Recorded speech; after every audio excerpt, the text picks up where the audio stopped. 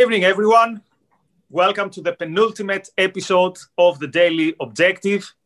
And today we have with us my other Objectivist half, Razi Ginzberg, aka the Lord Emperor behind the scenes, aka the director of Ayn Rand Center UK. And the topic is according to the theme of this week. So we have a look at 2020, but mostly looking forward.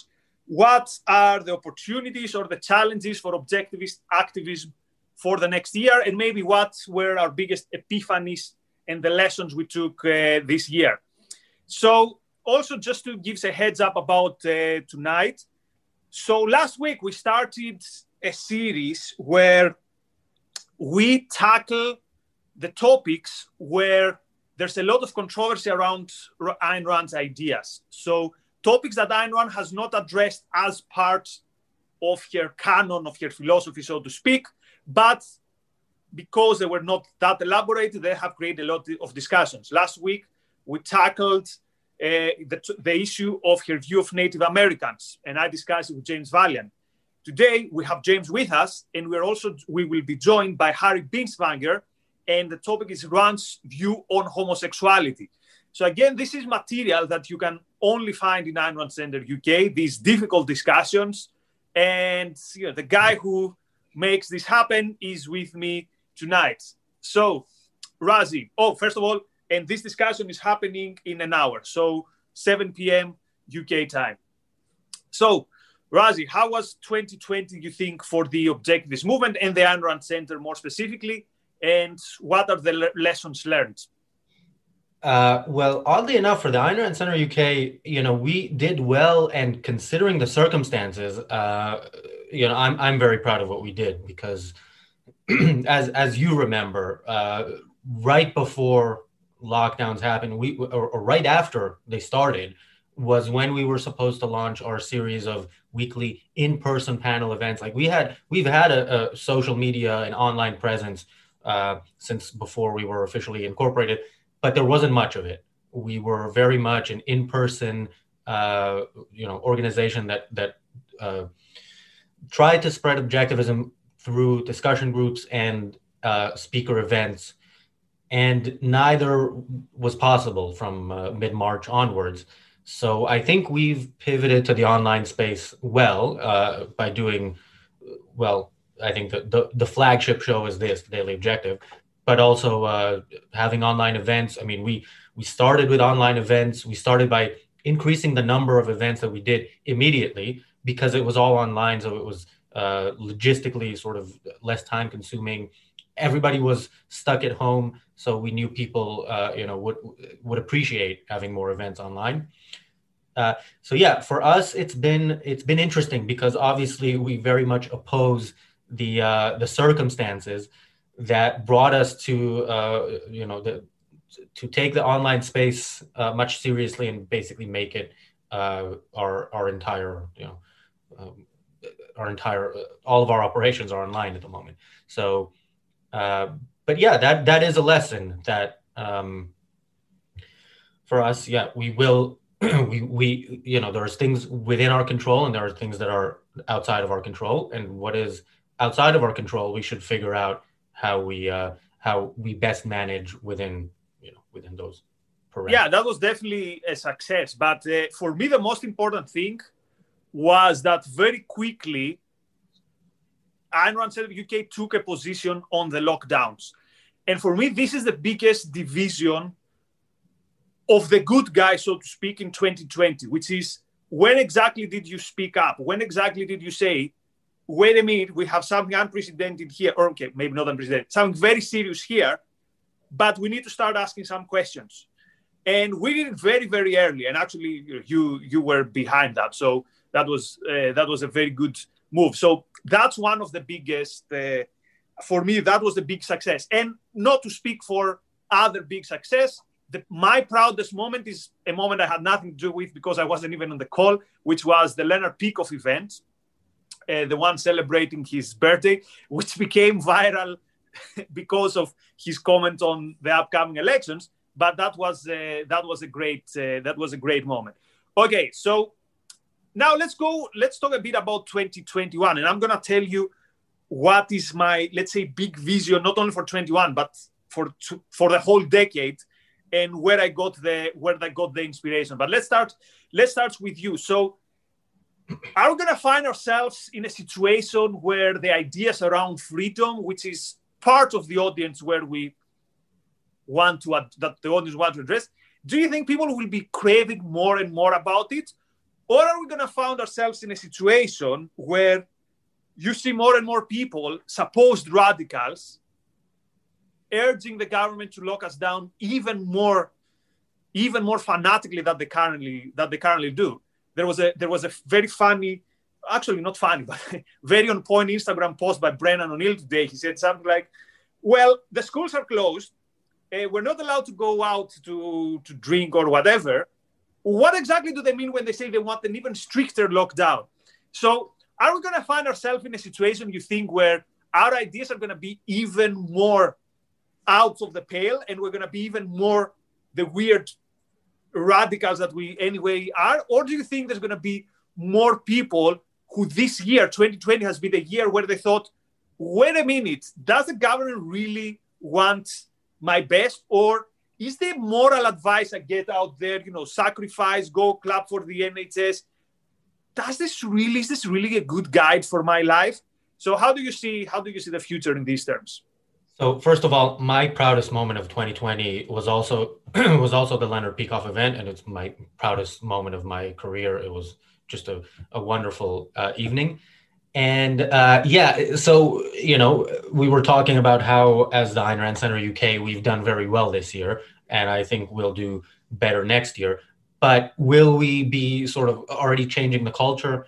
No, I think calls for lockdown will continue, will get stronger. I'm even more worried about the main voices you hear in sort of the anti-lockdown movement, which is too often, conspiracy theorists, anti-vaxxers, people who, go on these protests where, they're all like squished together and they're not wearing a mask because somehow a mask, is proof that you've given it. So, and people who think that COVID is a hoax. So this scares me. Like if these are the two alternatives, then we're in big trouble. And what we should do is try to, grow awareness that there is an alternative to these two, false alternatives. My most optimistic projections for 2021 is that we'll make a little bit more inroads on that path, but we're still far away, unfortunately. Yeah, you mentioned both sides of the bad people. Today, after probably 8-9 years, I unfollowed the Zero Heads because it used to be this breath of fresh air when it comes to economic news from the point of view of Austrian economics and these things like that. Lately, I keep seeing things like that person who did the vaccine died. And then you read paragraphs and then it says, oh, by the way, that was an old person and a dementia clinic was anyway on his or her last moments, which is the exact same reason why last week I unfollowed Sky News and my timeline is, I don't need any of these people. Anyway. Okay, so here's how I see the future and what gave me the inspiration for this. So my big epiphany in 2020 regarding objectivism is that we really have a nuclear weapon in our arms. This philosophy is a nuclear weapon, is the best thing that anyone has to fight in the world out there. And you mentioned, maybe we haven't changed the minds of many people, but I do know that we've changed the mind of individuals. So I want to change the world, but before you change the world, it's good, first of all, to change our own lives, to be better people, but also it's so good to see the community around the Ayn Rand Center UK, to see people who show up in our WhatsApp groups or in our events and say that this has brought value to their lives. So that's a good thing that we have a philosophy that can also address the craziness and the madness in politics, but can also address how people can live a fulfilling and good life amidst this chaos. Like, how is this Kipling poem, if you can keep your mind when Anyway, I don't want to butcher it, so I'll just keep going. So my biggest lesson, actually, though, my biggest inspiration did not come from objectivism. It came from reading about Stoicism, and it has nothing to do with the philosophy. Actually, the more I read about Stoicism, the least excited I became about Stoicism. But I understood two things. The first is that the Stoics talk a lot about the ancient philosophy. So, for example, in ancient Athens, and I realized that philosophical schools were something that has nothing to do with today's either the universities or the think tanks. It wasn't somewhere where you go and learn theories. You literally went there and learned, quote, how to live. Not in terms that someone would give you dictates, so they were not cults, but you have different philosophies that one thing they had in common is that they were all philosophies for life or philosophies of life. And reading this was such a huge epiphany. I was like, wow, we've completely lost this. What if there was a philosophy that can actually play this role? And wait, yes, there is, and it's objectivism. So that was my first big takeaway. The second was the success of Stoicism itself. So Stoicism is not a religion. It's not even a spiritual movement. And the good thing is that more and more people, particularly people in the tech world or in the Silicon Valley, so people who play a role in the direction of the world, say, look, I want a philosophy that guides my life. Now, in my opinion, Stoicism is not that philosophy, although it has some good things. But this thirst of people, and we also saw that with Jordan Peterson, this thirst by people to say, look, I want whatever I've been hearing and all this noise is not the end of the story. There must be something that works for me, for my life. So for me, that's the most optimist thing going forward, that there are many people there craving for good ideas, craving for a philosophy for life, a philosophy of life. And that's where I see objectivism playing a big role. So I could see, for example, the revival of these schools, for example, but in a different way. It would be something between the universities of today, of course, way cheaper and way more useful. And at the end of the day, you see that these institutions, what they produce is people who wait on Twitter for the government to tell them what to do with their life or what to do with the pandemic. I'm stereotyping, but more or less, that's what I see on social media. I see people tell me what to do. Whereas this creates the space for people understanding that, no, I need to take my life in my own hands. And that's where I see the potential for objectivism, not only 21, but also in the future. What's your take on that? Yeah, well, as you know, I definitely agree with the idea that Jordan Peterson, even though I'm not a fan of much of what he says, well, you know, because you've heard this from me many times, that I think he's carved out our audience for us. It's people who, you know, who hear Peterson saying essentially life is suffering, but here's a few ways in which you can mitigate the suffering. And that's the most positive thing that they've ever heard in their life. So, you know, if we get those people reading Ayn Rand or listening at least to, you know, to something we say and then reading Rand, then as you said, we've changed minds of individuals or helped them change their own mind. And that's what it's all about. I mean, we're not, you know, well, you and I might disagree on this, but at no point do I want to see central London filled with thousands of objectivists protesting with signs, having like 8-word rhyming slogans. That's not the way. I mean, I don't think anybody's mind gets changed because of that. So yeah, the goal is to get individuals, and, you know, one of these individuals might be the next Yaron Brook, the next Leonard Peikoff. We don't know, you know, and there are bright people out there. There are bright people out there who hold the wrong ideas, in some cases, not necessarily for the wrong reasons, because that's the best they've come across. So yeah, the battle is for the minds of individuals. Yeah, and this leads me to the next target that I have for 2021, which is something that I started in 2020, specifically with the ERI Europe meetups, which is try to combine objectivism with self-development, which we know there are people who do this professionally. For example, Jim Moron is an example. But I think there's a lot of space there. So, for example, today Zubi wrote a tweet, something like, growing a beard and lifting weights is going to change your life, which is kind of sweet and for a particular audience. And then I thought about it and said, imagine what Objectivism can do if you add to all that stuff. So again, we see people like Zubi with a positive outlook towards life, creating a lot of enthusiasm and having a lot of people who follow them. So, but not so much. So previously we talked about Stoicism as a whole philosophy. Now I'm talking about more specifically people who want to become a better version of themselves every day. And again, there are all these people who have paved the way for that. Zubi is an example. But because if we add to that the element of, but we can give you the whole package, basically, that's good. And also, this is a good opportunity to remind people that a new thing that the Ayn Rand Center UK is going to do on 2021, however, for members, so this is for all our members, is we're going to run these sessions where we, every month or every 2 months, where we distill and go deep into the best and most, maybe not necessarily the best, but the most popular self-help books and self-development books. So we're going to try to understand what is good in them and what is not good in them from an objectivist point of view. And in a way, it will be we read it so that you don't have to, because we're all busy people.